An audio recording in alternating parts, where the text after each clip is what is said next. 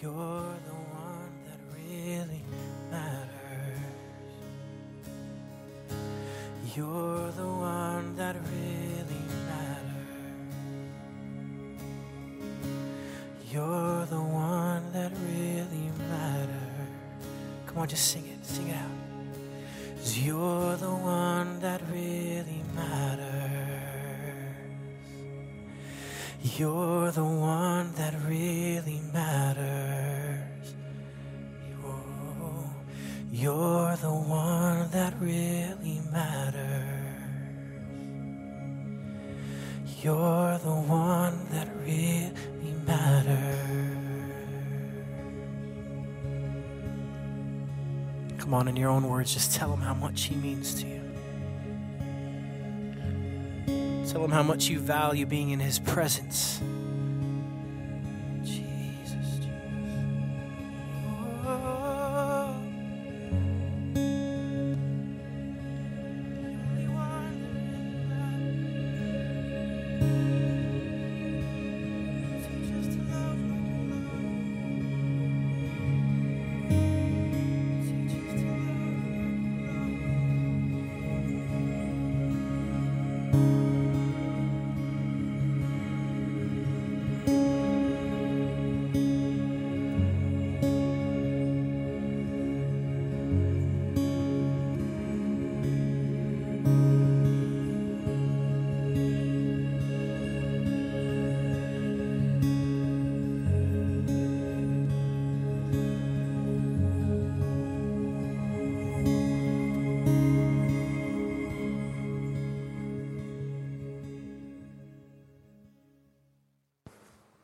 Praise the Lord, praise the Lord, praise the Lord. Hallelujah. Man, I'm still enjoying those amazing songs that were just sung. Every one of them had a profound message that is very relevant to our present day life, and in particular to what we are going through as a nation and as a global family.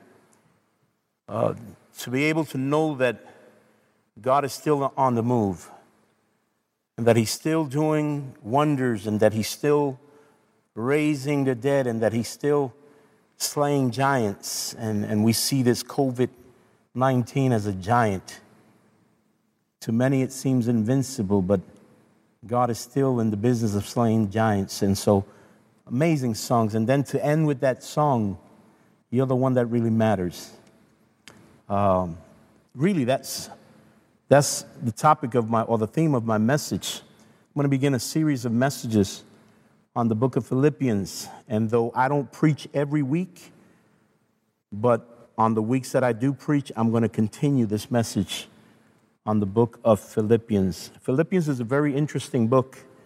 It is a letter written by the Apostle Paul to the brothers in Philippi. This was a group of people that he had a very close relationship with, though it was not a city that he stayed for very long, but yet he developed a bond with the believers in Philippi, and you'll be able to see the closeness in their love, in their communion with one another, in the content of what he expresses to them through this letter. And so I want to be speaking today. I'm going to start in chapter 1, but it has to do with, because really what Paul speaks about in this letter, the essence of the letter is how much Jesus Christ and the privilege of him being able to be a herald of the gospel of Jesus Christ matters more to him than even his own life, than his comforts, than his safety. And so we're living in a time really where we have the time now to really do a self-evaluation, a self-examination. And one of the things that I quickly discovered during this season where we've been quarantined, I think we're going on 7 weeks now, is that the things prior to this situation that has happened, the things that I considered valuable and the things that I thought mattered most in my life were not necessarily as valuable as I thought they were. Sometimes we live a life putting value and giving importance to things that really are not that important, and to things that in the context of eternity really hold very little value. And so Paul is going to speak to this church, and I believe he's going to speak to us during these messages, amen, to help us to reprioritize our lives, to reevaluate our value system, to reconsider what are the things that we have held esteemed to us, or precious to us, or valuable to us, but as we look at them in the context of what we're facing now, as a people, as a nation, as a global community, we come to the realization that they're not really as important or as valuable as we thought they were. And so this is why I want to speak to you today. And in the coming Sundays when I preach, I want to speak to you about what really matters to you. And I want to speak to it in the context of, does Jesus really matter to you? Does God really matter to you? I've come to discover that it is so easy for us to get into the mood when we sing a song. And the context of the message of that song could easily bring us into a place where we feel different than what we would in a normal sense, amen. And we sing these songs, and every time I sing these songs, they elevate me to another level. They bring me to a place of encountering God in a more intimate way. But at the end of the song and at the end of the service, I always must ask myself the question, did what I sing, or is what I'm singing really practical in my life? Because we just finished singing a song about saying that you're the one that really matters. And so I think there's no better time for us to find out where in our value system have we placed Jesus? Where in our list of priorities have we placed the great responsibility that every believer has, which is to be a carrier of the glory of God and to be, amen, a proclaimer of the good news of the gospel of Jesus Christ? Where in our value system, where in our list of priorities have we held those two amazing privileges that we have been given? Number one, to know Jesus. Number two, to be his ambassadors, to be the ones that would herald the message of the gospel of Jesus Christ to this lost and dying world. And so I just pray that as we share this word, that you would be able to discover where Jesus and where your responsibility as a believer to take the gospel, where are those right now in your list of priorities? And where are they in your value system? How much do you value them? And the purpose of this message is not to bring you to a place of guilt, but it's to bring you to a place of conviction. It is to bring you to a place of recognition, recognizing, amen. And we have all the time in the world for these past 7 weeks, and God knows for how much longer this will last. We have all the time in the world to really reevaluate, restructure, reprioritize the things that really matter in this life. You know, I realized during these 7 weeks that even in ministry, we place ministry and things that we do in ministry in such a high priority. And sometimes we do it at the expense of knowing Jesus more. And so we could get so busy with life, so busy with ministry, so busy with programs, so busy, amen, with doing church that we could easily forsake the only thing that's going to matter when we appear before God on that day. What did we do with Jesus? Many will say in that day, I did a lot of things for Jesus. I did a lot of things in the name of Jesus. But he will say, depart from me, evildoers or doers of iniquity, because the value in God's sight and the value in God's heart is not how much we do, but how much we know him, how intimate we are with him, how close we are to him. And so this is really what Paul addresses in this book. Now, I want you to go with me to chapter 1, Philippians chapter 1. I'll be reading today from the Amplified Bible. But whatever version you have works just fine. Amen. As long as it's not one of those versions that have added or subtracted from the Word of God. And I don't want to mention no names of other religions that claim to have the Word of God, but really they've altered it. So as long as it's not one of those versions, you could read from whatever version you have there available to you. We read in the name of the Father, the Son, and the Holy Spirit. And so, Paul and Timothy, bond servants of Christ Jesus, the Messiah, the Anointed, to all the saints in Christ Jesus who are at Philippi, including the overseers and deacons, grace to you and peace from God our Father and from the Lord Jesus Christ. Now, I want you to take a moment here because introductions in the Jewish culture, but also in many cultures, introductions are very important. And so,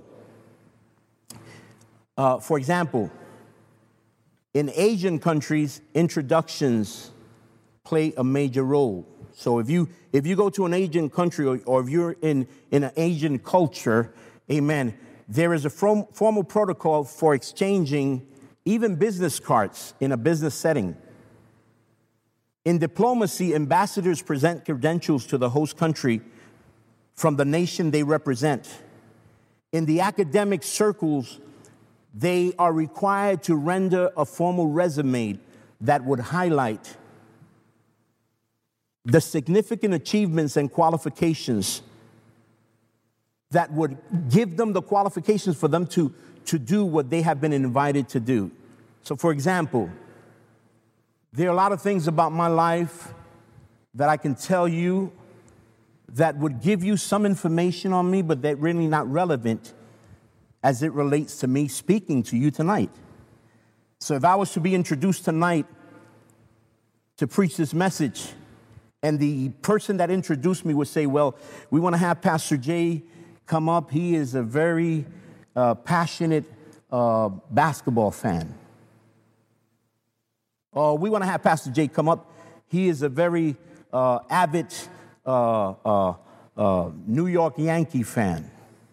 What relevance does that have with the assignment that I've been called to do? And so what my interests are irrelevant to the assignment that I've been called to do. And so Paul, when he introduces himself in every one of his letters, amen, he's not simply introducing what things he likes, but he's actually introducing himself with credentials that qualify him to write the letter and to address whatever issue it is that he's going to address with the readers or the recipients of this letter. And so if you look at the letters that he wrote, you'll find and discover that he uses many different credentials or qualifications. Depending on whom he's writing to, he would identify himself with credentials that would qualify him to write to them and to address the issues that he's about to address. And so this is why it's very important when we read the introduction that Paul gives of himself to the people of Philippi as he writes in verse number 1, and he presents himself as a bondservant. In other versions, it says as a slave of Jesus Christ. Because the context in which he's going to write, the exhortations that he's about to give to the people of Philippi, amen, it is necessary for them to know him as one qualified to give these exhortations. Because he's not speaking, amen. Sometimes it's easy for us to speak positive things when we haven't gone through crisis. Sometimes it's easy for us to give encouraging words when we have not been tested or when we have not gone through a trial. It's easy for me to tell someone, listen, you got to trust God. You got to believe in God. But if I have not been put in a situation where my faith has been tested, amen, where I've been tried, where I've been processed, where I've gone through the fire and made it through, then my words of encouragement or encouraging someone to have a strong faith, amen, they only carry a minimum amount of weight. So when Paul introduces himself, he speaks from a place of someone that has lived and has experienced what he's about to exhort his readers about. And so Paul begins by introducing himself as a servant of the Lord Jesus Christ. To the Galatians, Paul introduced himself. If you read the letter to the Galatians, he introduces himself as the apostle. Why does he use the credential of an apostle? Because some folks had filtered into Galatia, and they were trying to confuse the brethren in Galatia and trying to make them question and doubt Paul's apostleship. And so they were trying to question, he's not qualified. He's not qualified for you to follow him. He's not qualified for you to hear his teachings. And they questioned his apostle.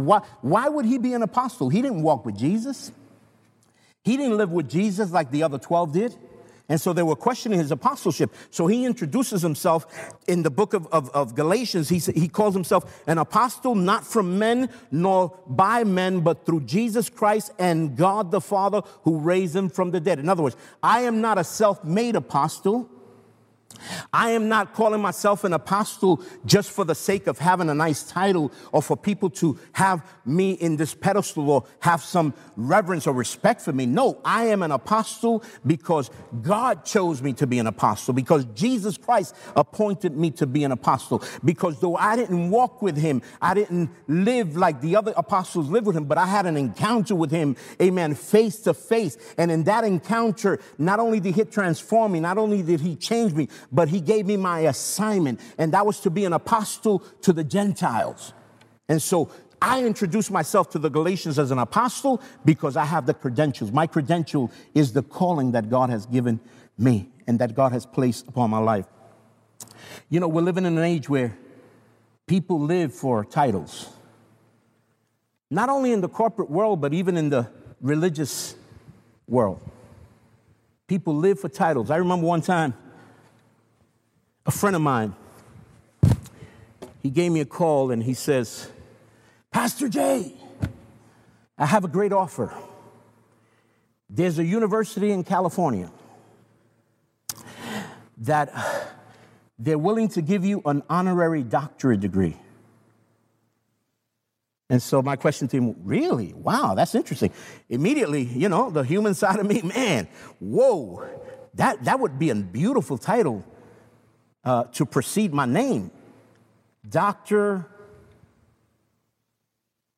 J. Maldonado.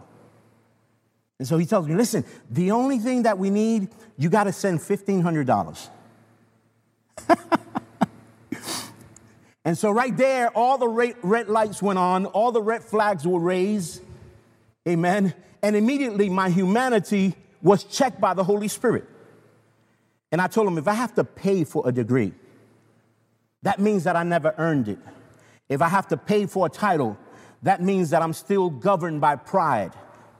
That means that I'm still interested in what man thinks of me rather than what God thinks of me. So do me a favor. I love you as a friend, but you could take the offer and you could take that degree and trash it because it's rubbish.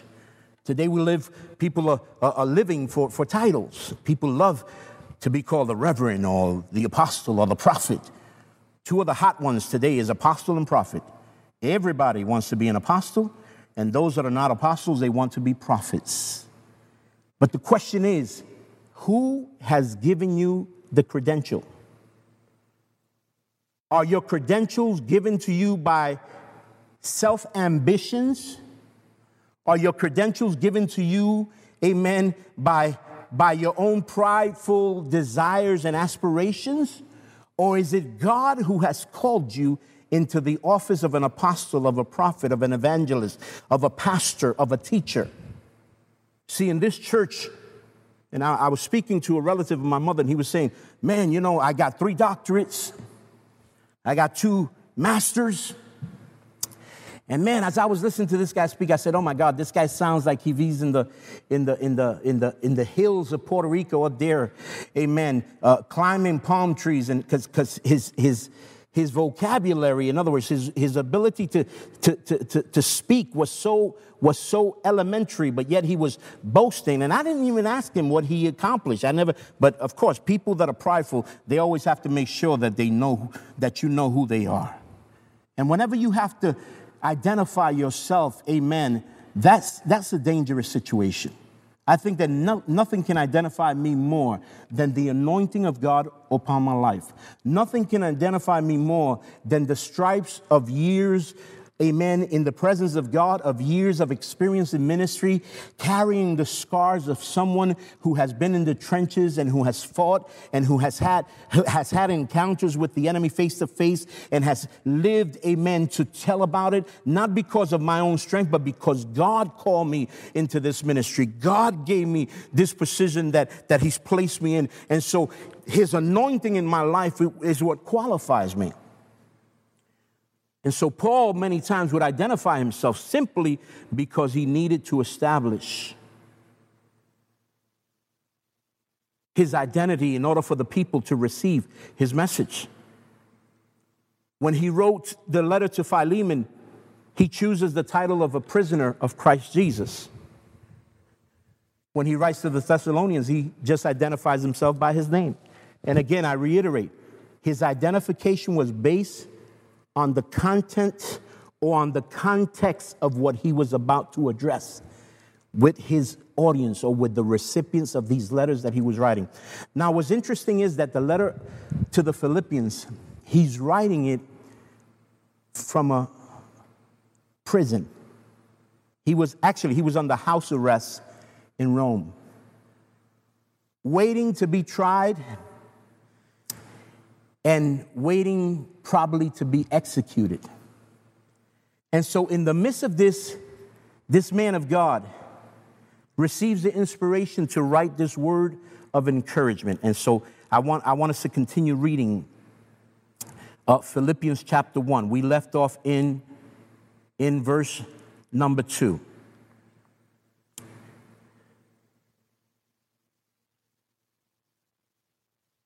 But before we move on, grace to you and peace. I love the Amplified Bible because in parentheses it says an inner calm and spiritual well-being. So Paul blesses them with grace and with peace. And I thought that blessing was so adequate for the times that we're living in now. If there's anything that we can use more of, is the grace of God and the peace of God that surpasses all understanding. Grace, what is grace? Grace is us receiving what we do not deserve. Grace is us receiving unmerited favor. And peace, the peace of God. Jesus told his disciples, listen, my peace I give, or my peace I leave, my peace I give. Not like the world gives it.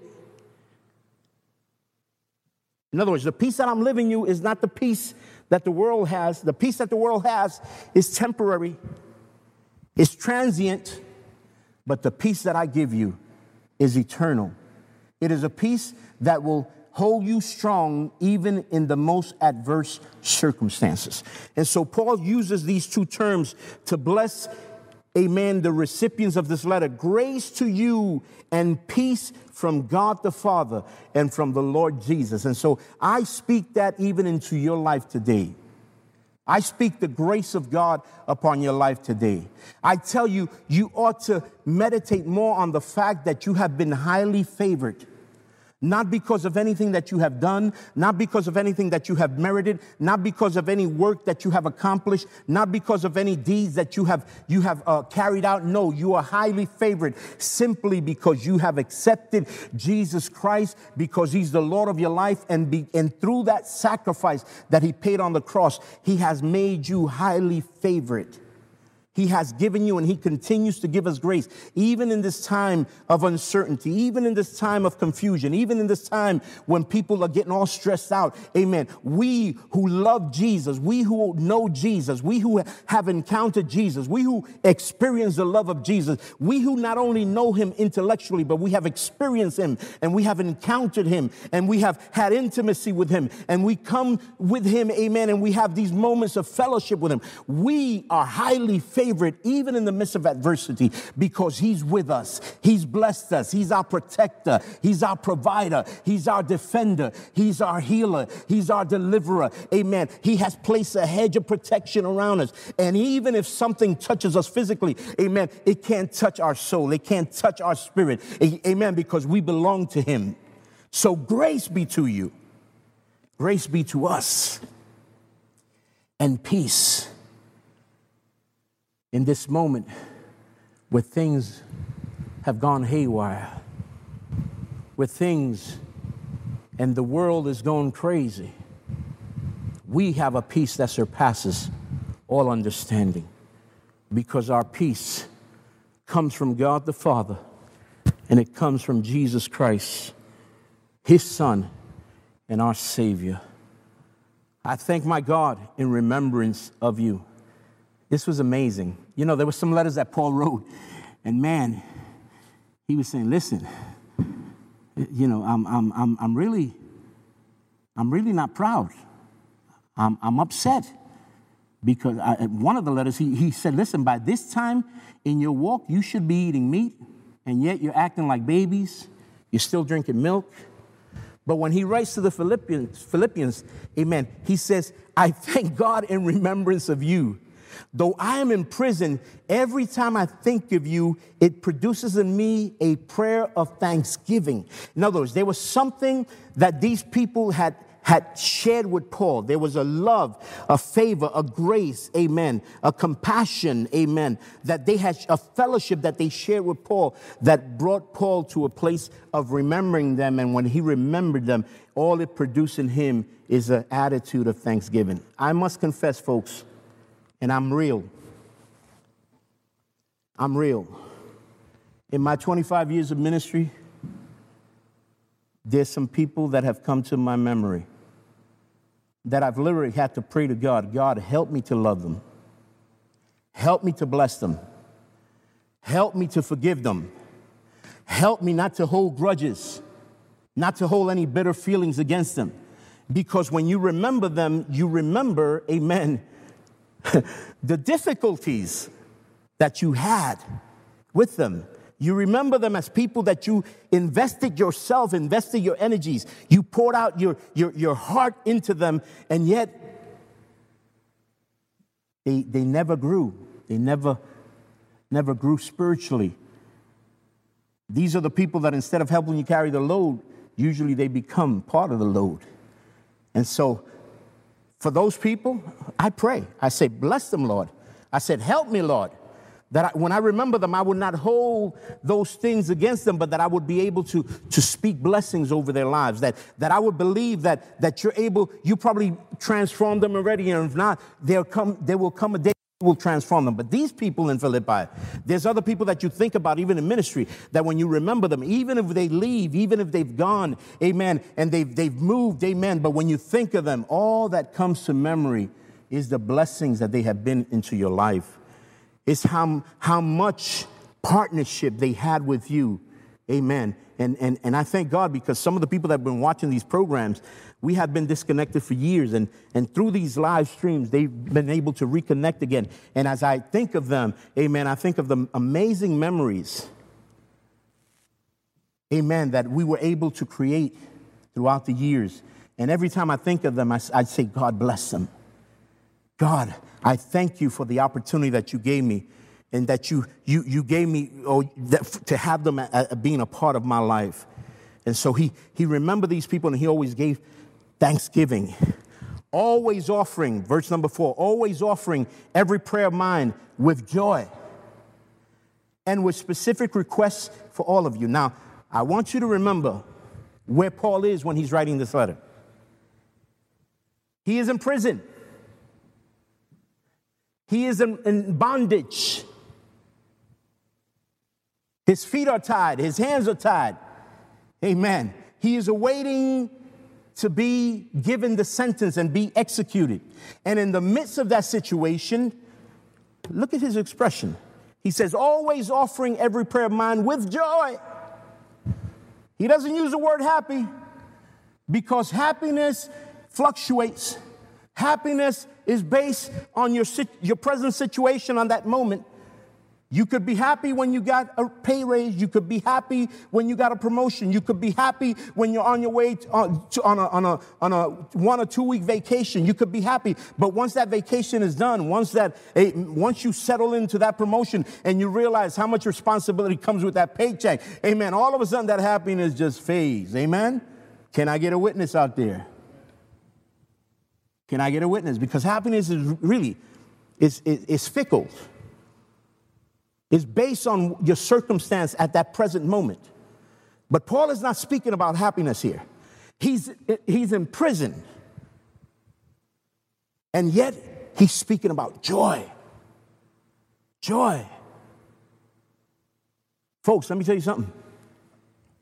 As hard as it's been for us, and even harder for those who have been personally affected by this virus, as hard as it's been for those who have lost loved ones, and we in no way minimize the pain, the suffering, the hardship. As a matter of fact, I can't even relate.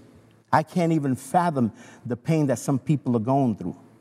But even us that have not been directly affected, we're still feeling the effects. You know, some of us going crazy just being homebound. And I say some of us, that doesn't include me. I'm happy. Amen. So don't get it twisted. I'm happy. Being homebound, I'm fine being with my wife. As a matter of fact, before my children got married and left the house, I was always counting down the days when they would get married and leave the house because I was looking forward to spending time with my wife. And we're having a great time. This really hasn't affected us that much because we're used to being at home. We're used to spending time together. Yes, there's times where we're separate. She has certain things that she likes and I have, but we always find time to come together. And so we love that. Amen. And so, but I guess my point is that no matter how hard this has been, none of us can really say that we are in the position or going through the crisis that Paul is going through at that moment. And yet, in the midst of that crisis, he's able to express joy. Because joy is a vital component, is a vital ingredient in the life of a believer. No true believer, amen, can say that they lack joy or that they are in such a state of depression or in such a state of oppression that they would consider doing something that's not pleasing to God. We've heard about the stories of people harming themselves and taking their own lives because of depression. But believers, we have a joy, folks.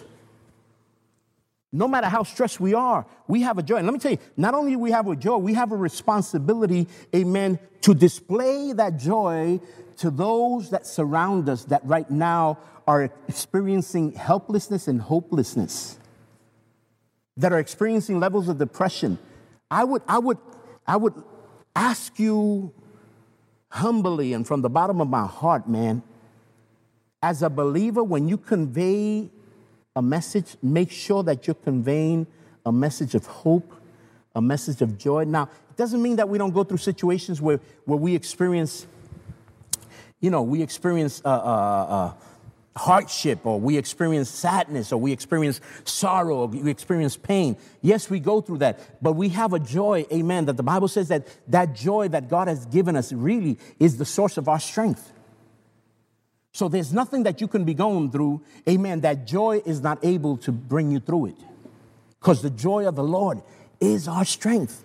And so joy is something that Paul was experiencing even while he was in bondage, even while he was waiting to be executed.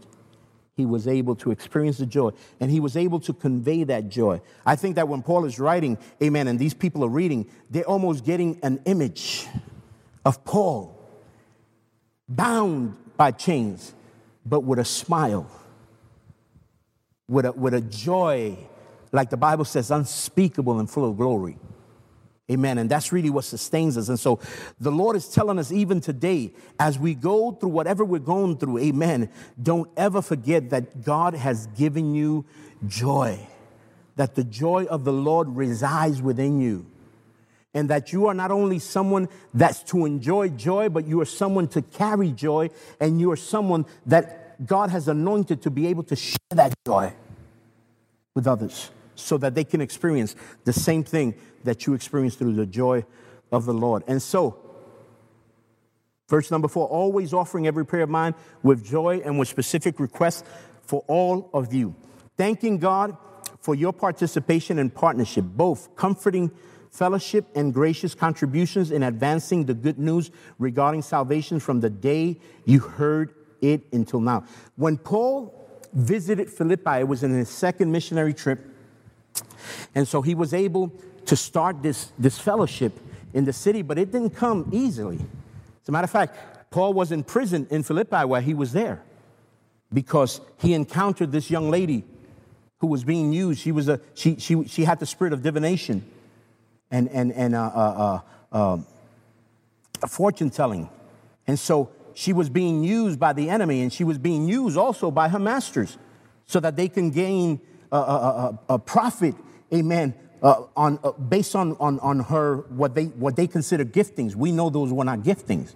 We know those are spirits. Amen. And so Paul was so bothered by this young woman going around and professing something that was true. She was calling them servants of the Most High God. But Paul knew that this confession was not really coming from the Spirit of God, but it was coming from a spirit of deception. And that spirit of deception was trying to deceive him. But when you have the Spirit of God, amen, nothing can deceive you because you have discernment. Amen. You're able to discern what is of God and what is not. Amen. Not everything that speaks godly necessarily comes from God. And so as believers, we have to have the spirit of discernment. Paul had the spirit of discernment, and so to cut a long story short, amen, he cast the devil out of that young lady, and because of that, there was a group that rised up against him and created a false accusation, and they brought him before the rulers, and so he was sentenced and put in a prison in Philippi. And you know the story. At midnight, Paul and Silas, his buddy, both of them in prison, instead of crying, instead of whining, come on.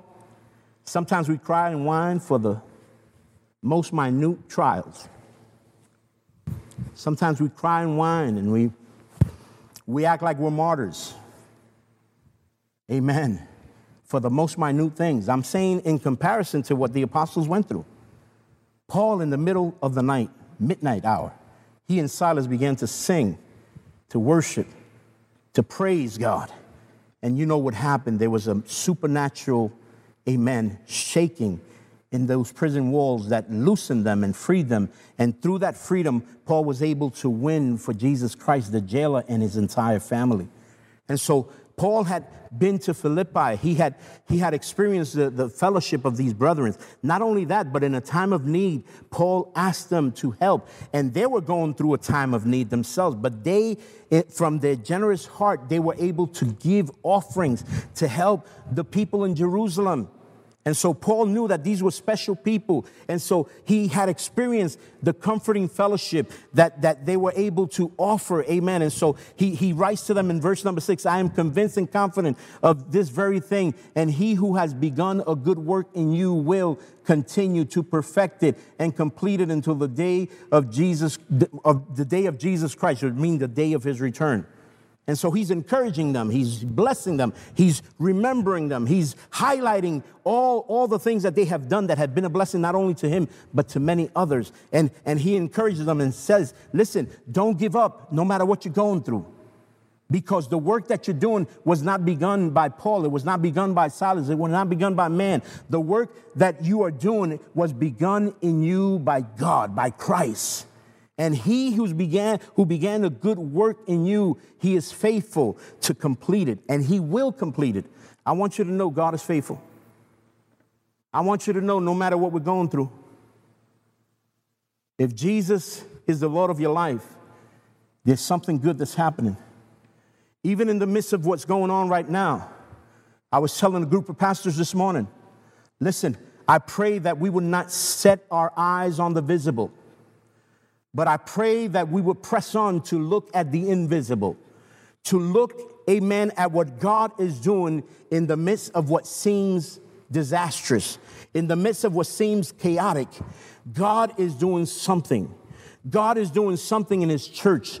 God is doing something in believers. God is doing something in us that is going to have a global impact. It's not only going to impact the church, but it's going to impact the lost. I believe that what God is doing in us and that work that he's perfecting in us, even through this trying times, amen, is going to take us to a greater level of effectiveness, a greater level of impact, a greater level of influence. And so don't give up no matter how hard it is. You might have lost your job. You might have lost a loved one. You might yourself have been, have contracted the disease. Amen. And right now you might be struggling, not knowing, what reactions you're going to have. But I'm telling you, if you're a believer, if you're a follower of Jesus Christ, don't give up. He started a good work in you. He's not going to take you before that work is finished. God, amen, is faithful and just. He's not someone that starts to work and then drops it. He's not Jay Maldonado that would sometimes take a project and start it and then drop it. And I'm using myself, but a lot of you that are watching, you know what I'm talking about.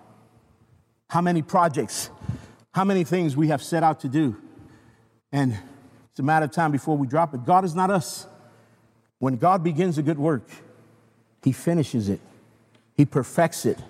We're not perfected yet. We have not reached that full perfection. We will one day. But God is perfecting us every day. He's sanctifying us every day.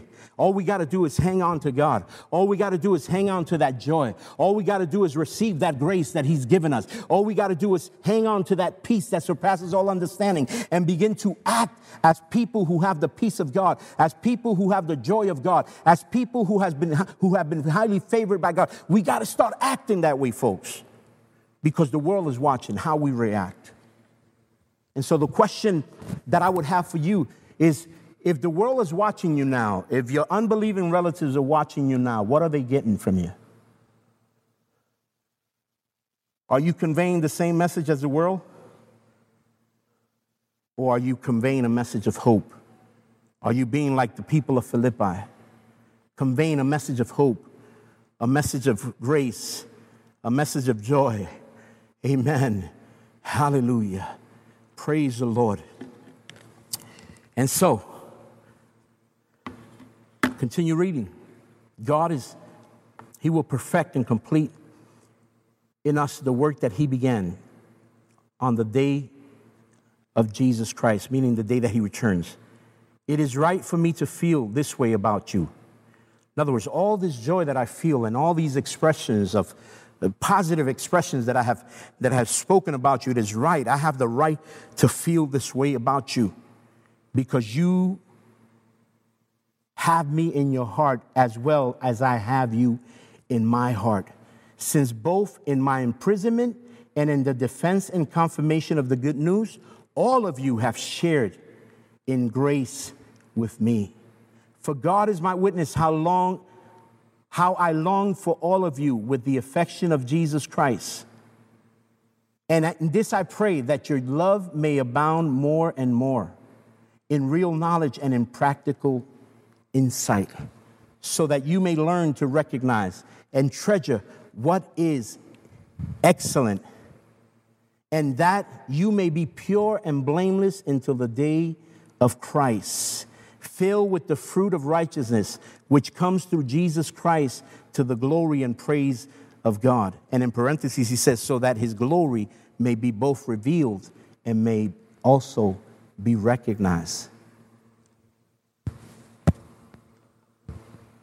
This is what the brethren in Philippi were about.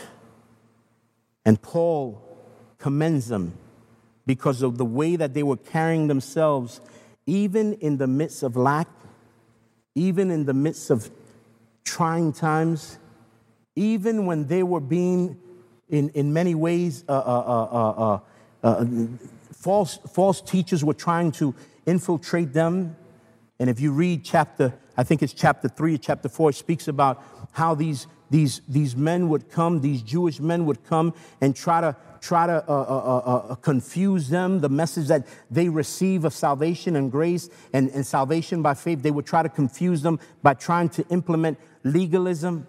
And even as they were facing all of this, Paul is saying, your conduct is worth mentioning. Your conduct brings joy to me. Amen. The way that you have carried yourself brings joy to me. And so I'm going to continue this message the next time that I preach. I'm going to start from verse number 12 because there's something very important in those next verses that I want to bring about. But today, really, in the beginning of this message, and the title of this series is, how much does Jesus really matter to you? Or what really matters to you?